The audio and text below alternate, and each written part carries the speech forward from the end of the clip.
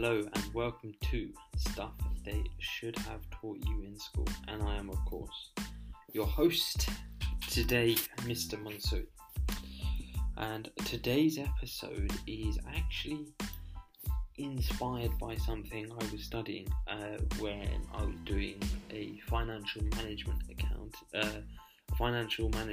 accountancy exam. And today's topic is all about working capital. Before we get into that, a quick thank you to all listeners and subscribers out there. Thank you so much for listening to it, especially in the early days of this podcast. I hope that I provide you with some value, and if I do, let me know. Drop me a review, drop me an email. Email's always in the show notes and at the end of each episode as well. And also quick disclosure that these are always done on take, so there may be some long pauses or ums and ahs and this and that crap, so just bear with me. But anyway, it shows that this is straight out of here. So for those of you that are listening, I was just obviously pointing to my brain and my heart. So this is also on YouTube, by the way, so yeah, check me out on YouTube. So, working capital. What is working capital? So, working capital is basically, essentially the amount of money that you need in the bank to sustain day-to-day business or life, essentially. So, day-to-day expenses. In the case of a normal person, not a business, but just a person, when you've got your personal expenses, etc. So, the theory behind this is essentially that the way that it's taught is essentially saying that, okay, what you owe, what money is going to come out of your bank account, the difference between what you owe, the money that's going to come out of the bank account, and the money that's going to come in the bank account, and also accounting for inventory, which will then be sold as well, or assume that it will be sold. So, how can you use this? Why is it useful to you? Well, the whole concept here is essentially saying, okay, look, it's the whole concept of understanding what income and expenses you're going to face in the next month, week, whatever, and what amount of money do I need in the bank to sustain that. So, for example, if I spend £500 a month and I get £1,000 a month, I need £500 a month there in my bank account so that I can pay for all those bills. So my working capital would be £500. So this is essentially a buffer. It's essentially your living expenses. And working capital is generally, you can then multiply it. You can work it out on a monthly basis and then multiply it by 6 or 12 months, like I would recommend to do. I think the general rule of thumb is for couples where one person is working, you have 12 months, and couples where two people are working, you have 6 months worth of expenses. So if one of you loses your job, or if you lose your job, then you have that working capital, the amount of expenses that you pay every month, there as a buffer. Which means that you don't have to take out payday loans, you don't have to pay 30% odd interest and all this crap that you don't want to be paying. So,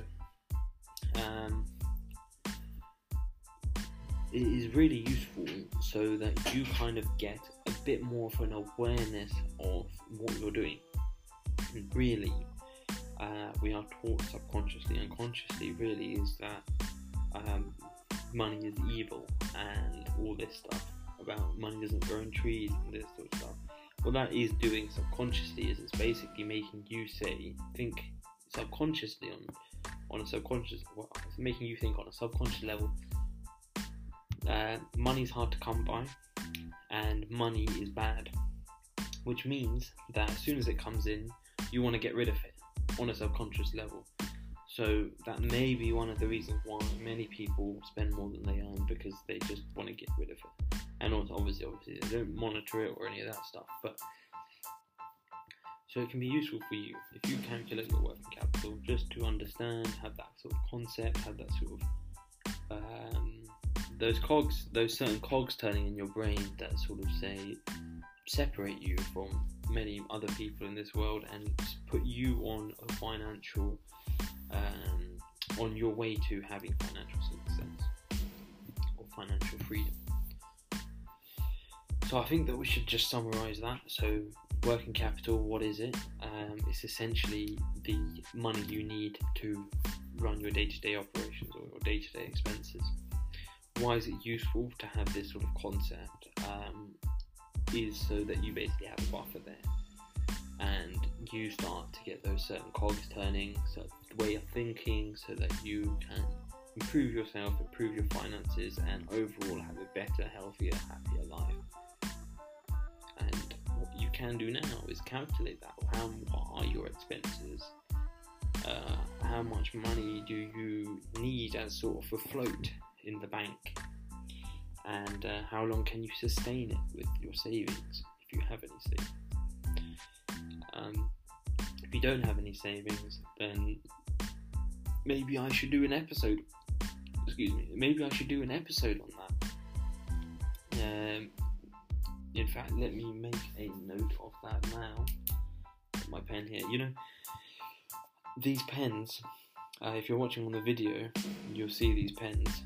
I'm not sponsored by them by any way, but they're cartridge safe pens, and they are very smooth to write with, and they are dirt cheap as well. I actually bought 75 of these pens for less than £5, including postage and packaging in the UK.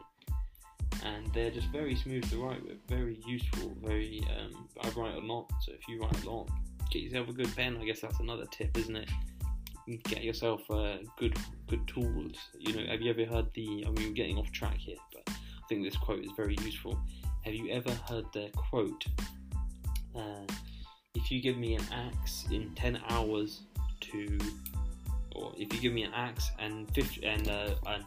if you give me an axe and 1 hour to cut down a tree, and you say, here's the axe, cut down the tree, I'll spend 45 minutes or 50 minutes sharpening the axe, then I'll cut the tree. Something to think about. Anyway, I hope you enjoyed today's episode. It's a bit more techie, financy sort of thing, you know, details, analysis, all this crap. So don't run away. It's all good. I hope that you found some found some value out of this episode, and I hope that you continue to join me on episodes to come. And I've just realised that this is